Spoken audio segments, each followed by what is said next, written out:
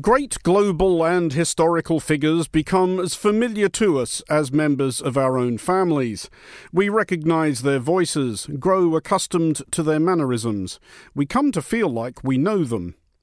We don't, not really, but some people do, the people for whom great global and historical figures actually are members of their own families. They are people who have to grow accustomed to picking up a newspaper and seeing mum, or a textbook and seeing grandad.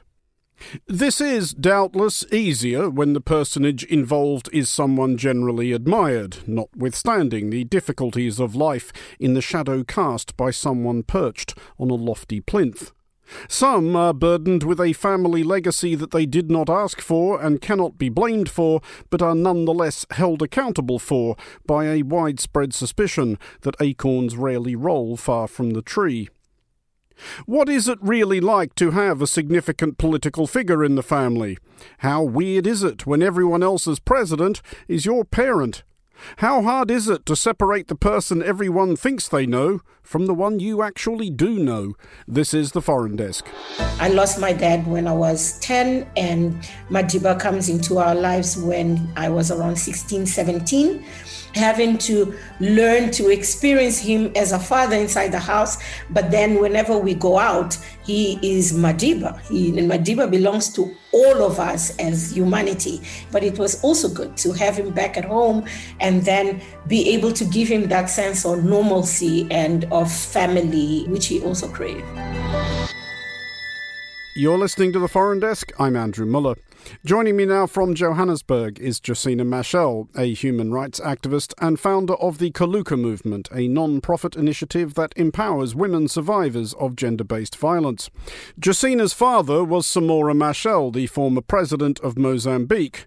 Her mother is the former First Lady of both Mozambique and South Africa, Graça Machel, which makes Josina also the stepdaughter of former President of South Africa, Nelson Mandela. Josina, your father was already president of Mozambique when you were born in 1976. Obviously, for most kids, whatever it is their parents do just sort of starts to seem pretty normal. But was there a point at which you began to understand that your father did have quite an unusual job? Yes, I think my father liked a lot of physical activity. And so he ensured that all of us would go to dance classes. I went to dance classes, swimming school, things like that. There were different sports that we had to play. And it was at the swimming school that I realized that something was a bit different about me. I probably was around 3 to 4 years old. And so I go to my dad and I said, you know what? I'm the daughter of the president. And my father looked at me and he said, what? And I said, yeah, I'm the daughter of the president. And he sat me down and he said, nah, Josina, he called me Jo. No, Jo, you are my daughter, okay? The president is for the people, but here you are my daughter. And actually, I was quite cheeky. I looked at him and I said, oh, okay. So what am I supposed to tell the people when they say I'm the president's daughter? And he was just a bit dumbfounded and not knowing. But it was because of course, walking around with security. There was a driver and there was a security, aside from a lady that was just helping me, just taking care of me, because my mom was the Minister of Education at the time. So she had her own duties. Of course, on weekends, my dad enjoyed walking around from one side of Maputo to the other, from the beach side, from the coast. And of course, there would be lots of security and people would want to come and greet. And, for a 3-4-year-old child, it was a bit like bubbly. Oh, people really like dad.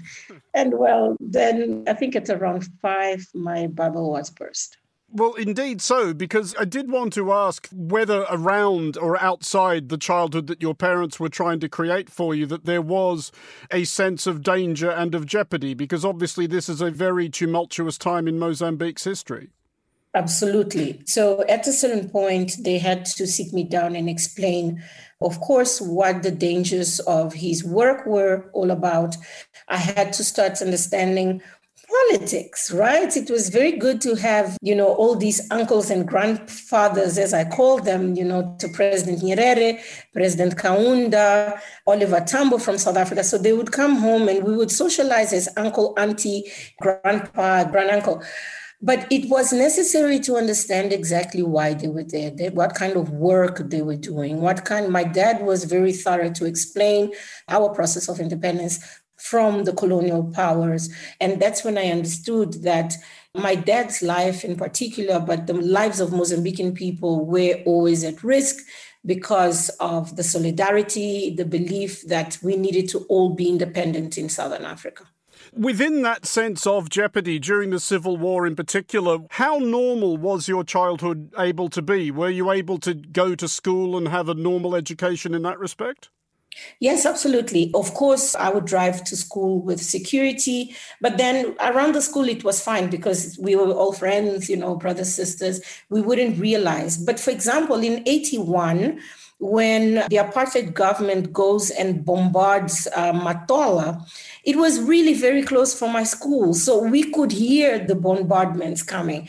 And so at periods like that, there was a heightened level of security. And of course, I could pick up that, this is a bit different. There's a lot more attention as to where we go and so on. But look, we went to public schools. We went to public swimming pools. We played basketball in normal places like any other Mozambican child or teenager used to play. So in that sense, it was very good. I really enjoyed. I still have friends that, you would ask, sometimes my parents would ask, oh, so who's that friend? And say, oh, her name is this and this. Who are the parents? And I would look and say, you actually don't know them. And which was good, it did give us a sense of ordinary life, although it wasn't really very ordinary. And because of that, I normally like to say that my life is a life of contrasts, because I get to experience the top and the height of life, security, political spheres, cultural, and so on. But at the same time, I'm able to go to the village and just put a chitenge or a wraparound and just act like a village girl as much as I can. It's a question that always intrigues me about political married couples, as of course your parents were, your mother, as you mentioned, being a senior politician in her own right and a formidable figure in Frelimo in her own right. Did they ever argue about politics between themselves? Yes, they did. But they had a rule that there was only a certain level of depth in which they would go into in front of the children. And then I was particularly cheeky and I would listen. I would pretend I was not in the room. And then 2 days later, I would repeat what was there. So my parents adopted actually a policy of talking in our traditional languages whenever it was something that I was not supposed to listen to. But in general, something that also helped with their marriage was that my father actually clearly demarcated spaces in which they said, you know what, we need to keep this as husband and wife. And then we can have conversations of Minister of Education and President, or even member of parliament or the central committee.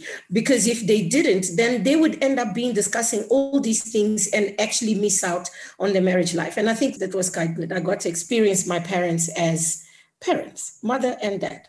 I don't want to ask you what sense you were able to make as a very young girl of your father's death in 1986, because I'm not sure anybody can explain what it is to lose a parent at that age adequately. But I did want to ask what, if any, sense you were able to make of the ceremonies and the observances attending his death, because obviously his death is a global news event. The funeral is a massive, massive affair. How comprehensible is that to, I think you would have been 10 years old at the time?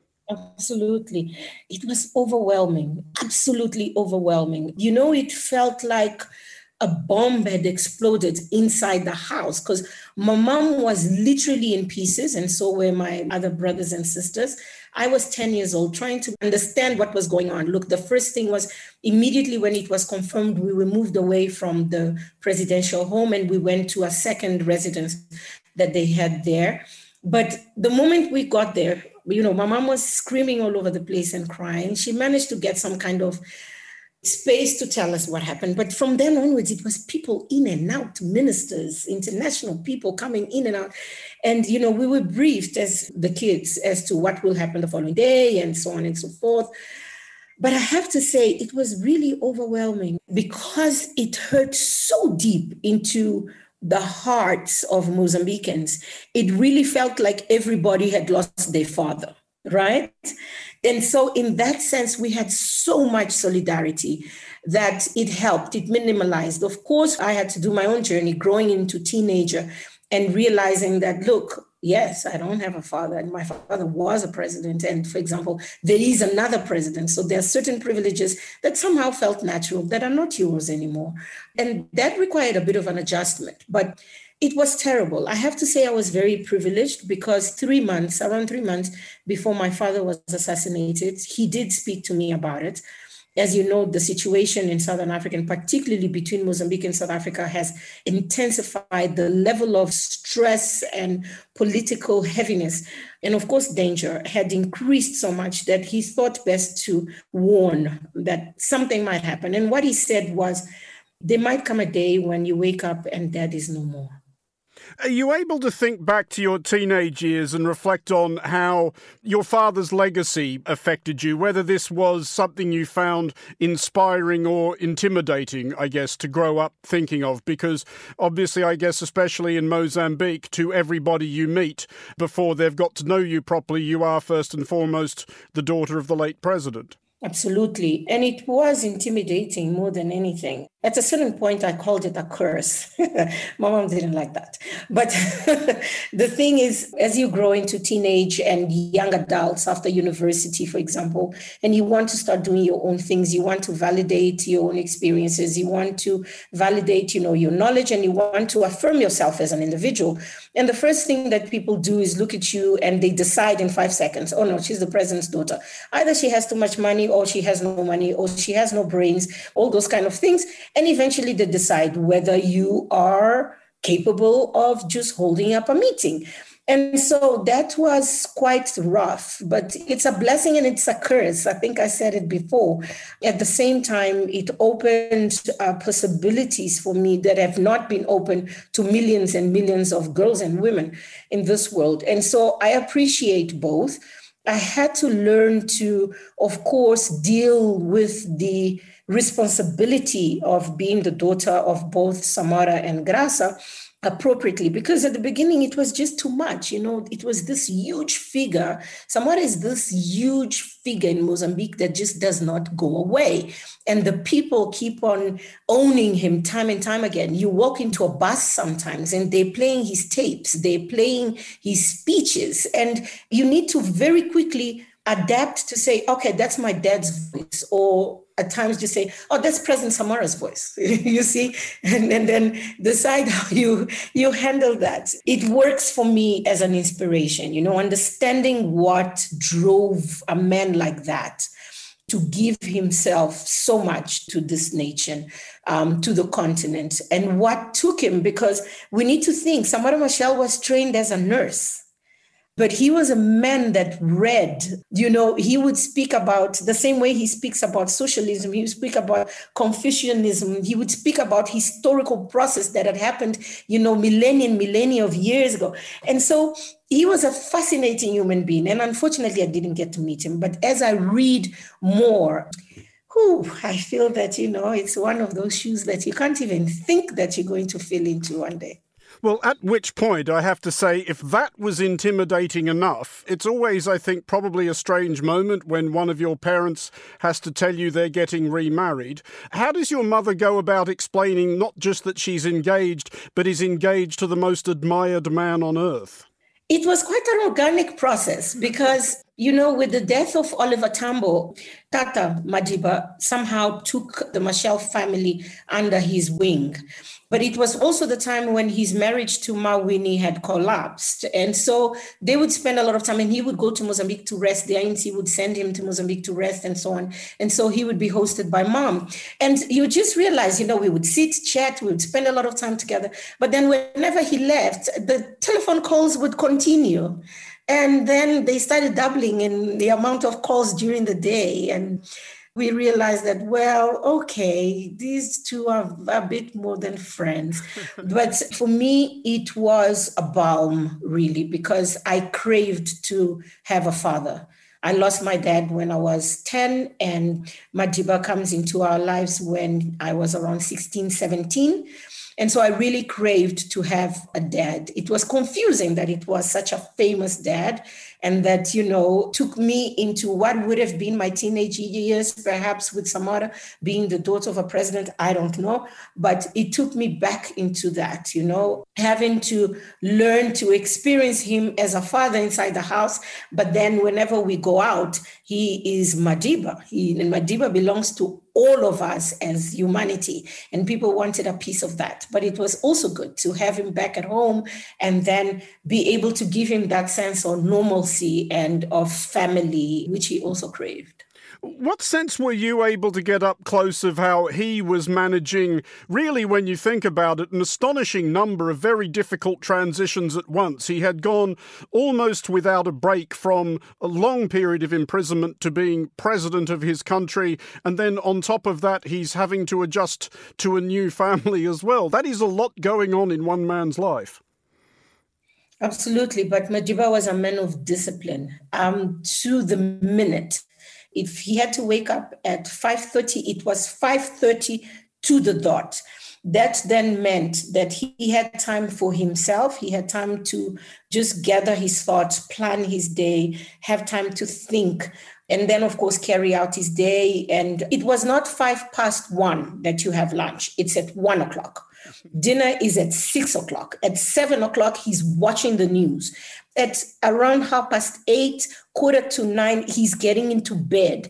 There were times when Mom and I make jokes because there were times when he would say, "Oh, I miss jail." And we would say, "What? How can you miss jail?" And Papa would say, "Oh, it's because I had time to think," So that's what he missed the most, the ability to just have the space to gather his thoughts, analyze, give some in-depth analysis to whatever the situation was, and of course, make his choices, because that's a man who had to make choices throughout those years, in very difficult choices. At times, choices that, his own movement were not so favorable to, but he stuck to them. He stuck to the principle and he said, we need to do this for the people. And so it was amazing to see. But please don't ask me. I don't think I got that kind of discipline. You have, of course, found yourself now in the position of being an activist and campaigner yourself with the Kuluka movement, campaigning against violence against women. When you go about your work now, how often do you find yourself thinking of your parents and your stepfather as examples of how to operate in politics? Very often, because I decided to give voice and to give face to victims and survivors of violence. So in the space of gender-based violence, you have many people coming in. We've got academics, we've got all sorts of professionals, we've got many other people. It's a multidiscipline kind of area. But then there wasn't a lot of space given to victims and survivors. And that is what I decided when I became a victim. I realized that we needed a lot more voices to speak for us and for our own experiences. It's easy to say, well, they can report a crime in 24 hours or whatever it is. The reality is that I might not be ready to report a crime. And the way I want to report a crime needs to be appropriate, because you don't just sit in front of me and say, tell me what happened to you. No. On top of it, it might be a man. I need to be able to be in a space that is safe. I need to be in a space where I feel confident, and I need to feel trustworthy. I need to feel a sense of trust with the person I need to open up with. But gender-based violence is so prolific in the society. You deal the effects of gender-based violence, you deal with them in the house, in the family, you deal in society, in the workplace, in political spaces. And it's just extremely convoluted. But it needs people that sit and say, think about our rights, think about our needs. This is what needs to be done. It's not a small journey. You find yourself abused once, and until you get to a process where you are healed, it takes years. And many of us, after a few years, we think, we're done, we're fine, we move on with life, until a small little episode comes back. And there you go, you're back into the space of victimhood, of doubt, of pain, of so many random feelings. And so I also had to engage with a number of organizations. I engaged with the United Nations. I engaged with governments, with parliaments, with civil society organizations. And that forces me, of course, to at times just pause and think, what would my parents have done? Because I'm very explosive. At times I want to respond to things and say, oh, stop right there. But I need to think that's not the appropriate way to handle this situation. If we need to get progress, if we need to make progress on certain issues, we need to engage. We need to listen to contradictory opinions. We need to listen to extremely offensive opinions and positions and still be able to engage the following day and say, listen, we're talking about human beings. We're talking about half of the population of this world that is under a high probability of being abused. As we speak now, women abused and women who are victims and survivors represent something like 1.3 billion in this world. And so it requires that we sit and we think of the conditions under which these women are treated, under which these women live. Just have one final question before we go. How is your mum these days? What's she up to? My mother is still up to the same. My mom's heart is really the people. So because of COVID-19, she had to spend a lot more time in Mozambique because the lockdown was not as hard as it was here in South Africa. And of course, she couldn't go to the office and do her work. Well, first of all, I have to say, and I think we all need to congratulate, she does meetings online. She participates in conversations all over the world online, so she doesn't have to trot around the globe. But then she went back to basics, because she always communicates with the community, with the women and with the children all over. She started looking and just encouraging them. Believe me, my mom now, when I go home, I see that she's raising chicken. She's trying to do rice and sweet potato and onions. And I asked her, I said, Mom, where does this come from? And she says, I'm leading by example. If I have to tell people that we need to start looking at our own gardens and graze food from it, I have to show it. And that's what she's doing. But she's still, on the global arena, very athletic, very busy, and still very sweet mommy. Josina, thank you. That was the human rights activist Josina Machel. You can find out more about her non-profit organisation, the Coluca Movement, by heading to coluca.org. You're listening to The Foreign Desk on Monocle 24. It is clearly daunting being related to a hero, but at least it's a connection one can discuss with pride. What is it like being descended not merely from a villain, but from the villains by which all other villains are measured? Joining me now from Miami is an American investigative journalist who has tracked down a few people whose family name is an unusually burdensome curse. Gerald Posner, author of Hitler's Children, Sons and Daughters of Third Reich Leaders. Gerald, let's start at the beginning. You wrote Hitler's Children some while ago now, certainly before the advent of social media, which must have made the task even more difficult. When you set out to try and find the descendants of the likes of Hess, Goering and Mengele, where do you even start? The great thing is, in some ways, the lack of social media made it easier, because today social media means that if you're the grandson or granddaughter of an infamous or famous person in world history, you can go on YouTube and TikTok, you can do whatever. You don't necessarily need to have a journalist tracking you down and sending a letter to you and saying, by the way, do you want to talk about this? You see so many outlets that in some ways it makes it more difficult for those of us putting together, let's say, serious, longer histories who get hold of them and say, by the way, would you like to talk about this? Do you want to sit down for a week or more and tell me about the deep, dark feelings that you have about your father or grandfather? And I think that I liked it in the sense that they hadn't been contacted in many cases. And so it really was a game of searching for them. And so you'd start off looking. It wasn't always easy. The great thing from the viewpoint of a reporter is that in Europe, in the continent in general, but especially in Germany, in many instances, families lived in the same addresses generation after generation. So you were literally able to go back, and even if the family name had changed or somebody had gotten married, they didn't move that far away. They might have been half a mile away or, a few kilometers away. And so once you got your feet on the ground and you started to go around inside of Frankfurt and Munich and other areas, you'd find somebody who knew that family. And oh yes, and I remember, and that son, Klaus, he moved, as a matter of fact, after he became an attorney outside of Frankfurt on Main, and then you'd go over there and you'd make a couple of calls and eventually you'd make the contact. Then, of course, the real difficulty is you've made the contact, you found the person that nobody has spoken to for a long time, and you have to convince, in my case, Germans who aren't that open in the first place. It's not like Americans who sit down as strangers at some Starbucks coffee shop and start to tell you about their life story without you even asking sometime. You're sort of startled at that. You go to Germany and you say, by the way, I'd like to ask you not just about the facts of your family, but I'd like to know what you feel about it. What I was really saying to people, and what worked, is you obviously have your own personal history on this. You've grown up in the shadow of sometimes an infamous character, infamous in the way the rest of the world looks at them in terms of history. How do you deal with that? You have a legacy in that sense, and I'm interested in hearing your view of that legacy, whether you condemn your father or whether you praise your father.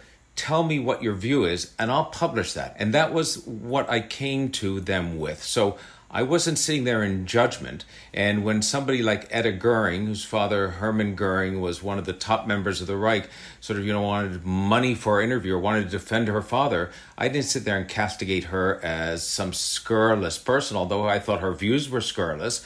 I wanted to hear them. And I think that was the thing. As the journalist, you're the fly on the wall.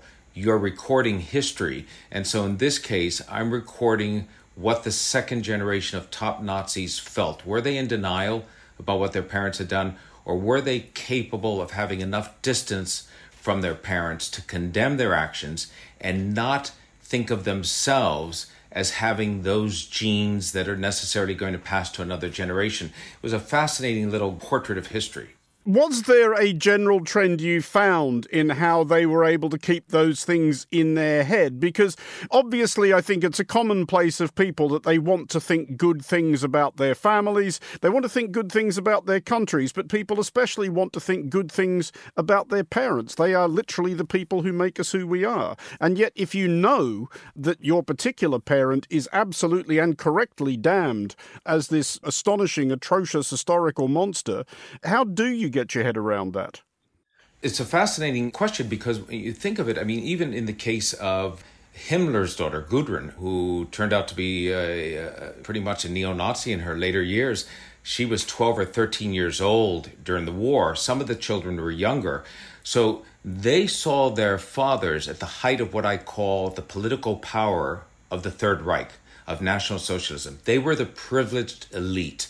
And so at the home life, was a privileged home life. They didn't see any of the horrors. These children weren't taken to concentration camps and shown what the effects of the policies were of elimination and extermination of Jews and communists and gays and Jehovah's Witnesses and those who weren't mentally fit and didn't fit as superior members of the Third Reich.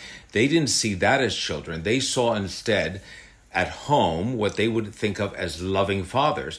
And for the children, it's difficult to disassociate that, to say, I knew this person as a parent. I read more about them and I realize the crimes that they've committed, and I'm able to condemn that father and see them in a totally different light. There are two brothers who grew up with Hans Frank, who was the Governor General of Poland. He was an attorney who ran Poland, where all the concentration camps were, the killing camps were. They grew up, Nicholas and Norman, in a castle of the former kings of Poland. That was the castle that his father took over to run occupied Poland from. They played among the gravestones of Polish kings. They didn't realize this world they grew up in. The young Nicholas remembers going into his father's office and seeing a painting behind his father of a woman, as he recalls it, as a 5 and 6 year old child, as a woman holding a white rat.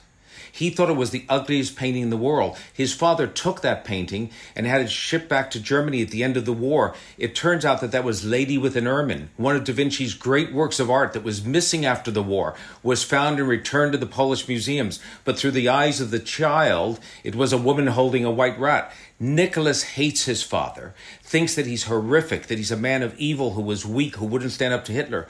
Norman, the older brother, is conflicted, thinks that what his father did was terrible, but still loves his father. That's a remarkable difference when you see the two children growing up in the same household and reaching different conclusions on that legacy they're left with. Of course, the children can't be blamed for the crimes of the father, without any doubt. They can be blamed, however, when they continue the ideologies of the father. So Wolf Hess, for instance, who I interviewed, was an unrepentant apologist for his father and for the Third Reich, and became a rallying cry for many of the right-wingers. He's now passed away, he's deceased, but became a rallying cry, as did Gudrun Himmler, Himmler's daughter, who's passed away, also became a rallying cry for the far right. So they can be condemned for their own actions in their own lives, not for what their parents had done. But one of the things I thought was interesting is that those children who were the children of the highest ranking Nazis, the Himmlers, the Goerings, the Hesses, there was, even in post-war Germany, in defeated post-war Germany, they had a status among Germans, civilians inside of Germany in many instances. The ones who were absolutely ostracized were the children of what I call the war criminals with blood on their hands in the concentration camps, the Mengeles, the angels of death, Joseph Mengeles of Auschwitz. Rolf Mengele, who spoke to me, said, for us, meaning the children like him, it's the worst of all worlds, because even the German right-wingers, they say to the Rolf Mengeles of the world, oh, it was your father who ruined it for the Third Reich. You know, the Third Reich was this effort to build up this empire, and then your father was off in the wilds of Poland doing these horrendous war crimes for which everybody remembers Nazi Germany, and it's your father to blame. And then people who can't stand the Third Reich and understand what a horrible thing it was, blame him from the start. So he said, on both ends, you're condemned on all counts. Gerald Posner, thank you. That was the American investigative journalist Gerald Posner, author of Hitler's Children. You're listening to The Foreign Desk with me, Andrew Muller, and I'm joined finally by a guest who you may have heard on previous editions of The Foreign Desk discussing Russia. And if you thought her name sounded vaguely familiar, there were reasons for that. Welcome back to The Foreign Desk, Nina Khrushcheva, Professor of International Affairs at the New School, editor of Project Syndicate, and the great-granddaughter and adoptive granddaughter of former Soviet Premier Nikita Khrushchev. Nina, first of all, can you recall the beginnings of your understanding that Nikita Khrushchev, your grandfather, was actually this extraordinarily important historical figure? Well, it happened late for us because I was born at the time when he was no longer the great historical figure. He was actually not historical figure at all because he was not mentioned anywhere. When he retired, he was ousted in 1964, he was deleted from all history books, from any mentioning in any public space. And so I was growing up with him, a known person. So I knew about him, of course, at home, in the family, among my mother's friends. But in the public environment and its school environment, there was never Khrushchev. There was always the Communist Party of the Soviet Union that did whatever it did from 1953 to 1964. So for me, it was a very different experience because I only became not aware, but stopped kind of thinking about not mentioning my name in a sense only in 1986 or 88 even, when Mikhail Gorbachev for the first time mentioned him in public space. In the Soviet Union, it was in 88, but I think in giving an interview to the American magazine, I don't remember it's at the time, on Newsweek, he mentioned Khrushchev's name, but it was never when his interview was reprinted in the Soviet press. Khrushchev's name was still deleted out of it. Gorbachev was only saying that Kennedy was a great man during the Cuban Missile Crisis, although In his American interview, Gorbachev said that Kennedy and Khrushchev were great men of the Cuban Missile Crisis. So it's different from us because we were ousted and only brought back to history with perestroika and glasnost under Mikhail Gorbachev. There's a photo of you on your website with Nikita Khrushchev taken in 1971, which I guess is just before he died and when you are about, I think, 7 years old. What do you remember of him from that time as a person? Yes, that was his last birthday. It was April 1971. He was a lovely grandfather. I mean, all grandfathers, I imagine, are quite lovely. And I actually remember that day, maybe because my mother then remembered that day with me many times because it was a very important day since it was his last birthday. And I remember during that day when we walked for many, many hours, he loved to walk. And this whole day we were walking around his dacha, the country house. And he was talking to me about the horrors of racism. I was 7 years old, as you can imagine. I would understand those things really well at that age because I was reading the Uncle Tom's House. And he was explaining to me what an important book that is and what a great country America is if it weren't because its proletariats are just the most wonderful workers. But racism really makes it very difficult for the country to move forward. In some ways, he was very prophetic in that regard, I guess. But it was conversation of a person who doesn't waste his words in kind of this petty, small, homey conversations. It's always about some grand message. But at the same time, he was a lovely grandfather because he also allowed us to be children, because my mother remembered, and actually the rest of the children remember that when they were children, young children, the parents were very strict and actually referred to each other in front of the children as Nina Petrovna and Nikita Sergeyevich, which is very formal and patronymic and using the "вы," which is the second person plural to each other out of respect, like a vous in French. But with us already, the next generation, they allowed us to jump on couches. And, there's one story that I would remember to this day. My sister and I were in grandfather's office and we were jumping on a sofa because it had springs almost coming out of the cover. And it just seemed kind of a wonderful, enjoyable thing to do, like a trampoline. And when my mother saw it, she almost fainted because how dare we jump on the couch in grandfather's study. And he came in and said, "Oh, no, that's okay. They're just doing it for me. That's fine, because look at me. If I jump, the sofa in the whole house will collapse. So they're doing it for me." So he was adorable. He was endearing, and he was never embarrassed to be silly. And actually, it was interesting because now when I've studied him, I'm actually writing a biography of his right now. And his public behavior was never different from his non-public behavior, which I guess in some ways could be a handicap or was a handicap in certain instances or many instances in politics. But at the same time, it was also an amazing quality. He was what he was. For you personally, and maybe in that period in the 1980s when the Khrushchev name was readmitted to the public discourse in the Soviet Union, what kind of reaction did you run across when people understood who you were related to? People understood it before. It's also people could acknowledge it more publicly instead of just saying, "Oh, Nina Khrushchev, she's related to that person, but we cannot talk about that person, and therefore she's a non-person too." So it was a public acknowledgement. But I grew up in a very privileged intellectual environment because my mother was part of the bohemian elite in Moscow. She was sort of a dissident in her own right, not a dissident we think of when we think of Andrei Sakharov, but she would, for example, shuttle all the samizdat published abroad forbidden books in the Soviet Union, like Alexander Solzhenitsyn's and other great books that the Soviets were not supposed to read. So she would receive them from another dissident, a historian, Roy Medvedev, and she would then give it to her elite friends all around Moscow for a night or 2 nights, the way it was in the Soviet Union.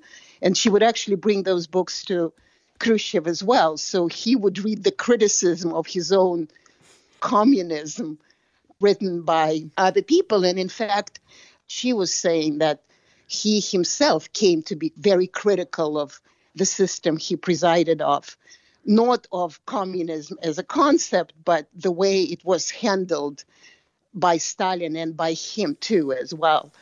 So that was something that became more open after 88. And it was, I remember the feeling that when we first encountered the public mentioning, I mean, my mother was crying, my Aunt Rada was crying, because for them, I mean, I grew up with him being a non-person, but for them, it was suddenly an opening after more than 20 years. And then suddenly they could be the descendants of a very important political figure. And so that was a very big moment in our family life.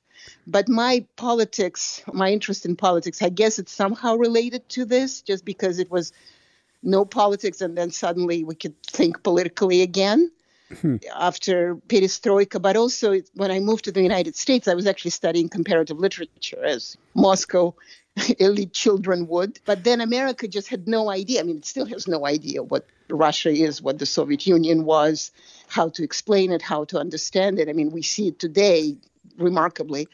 So I started writing. Op-ed columns, kind of trying to explain Yeltsin. And I loved it. When you start looking into Nikita Khrushchev as a historical figure, what do you find yourself thinking about him? Because it's inevitably a mixed legacy. It would have to be. It always is whenever anybody rises to any position of power, but particularly to the pinnacle of power in the Soviet Union in that period. And famously, of course, for all that Nikita Khrushchev repudiated Stalin in his secret speech in 1956, he was, prior to Stalin's death, an enthusiastic supporter and lieutenant. Absolutely. And I think, as Gorbachev would say in your question, there is an answer. I wouldn't answer it any better. It's exactly that. It's a very torn legacy. And when I wrote that part of the book, when he was Stalin's very enthusiastic flunky and looking at him, there's a picture on the internet. I think it's 1936, and he and Stalin are sitting at a podium together, and Khrushchev looks at him with the most adoring eyes possible. And he writes in his memoirs that Stalin was my idol, and I was completely taken by him, and I thought he was the most charming and wonderful man and whatnot. So no, I have to deal with it. And when I finished that part of the book, I mean, I know it's probably I shouldn't say it on air, but I was almost vomiting because it was just horrible. How can I reconcile myself with what he has done? One, everybody has to always remember that Russian history and Soviet history as part of Russian history is incredibly torn and incredibly bloody, and it's very much like a pendulum swing. You get from extreme horrors to kind of extreme chaos, as it was, for example, during Yeltsin years. So yes, and Khrushchev was part of that, probably the most perfect example of it, precisely because he was what he was. He was never wearing a facade to an extent. He is all of it. He is like the whole Russia, and, the double-headed eagle looks in one place and then looks at another place, and it's all 11 time zones. And it's all contradictory, but at the same time, it's one thing. And I don't know if you've been to Moscow, but his memorial stone is done by absolutely brilliant sculptor Ernest Neizvestny, has Khrushchev's head sitting in between the white piece of marble and a black granite. And that kind of shows his contradictory nature, sort of Khrushchev between reformer and the reactionary. And he was both a reformer and the reactionary. Nina Khrushcheva, thank you very much for joining us on the Foreign Desk.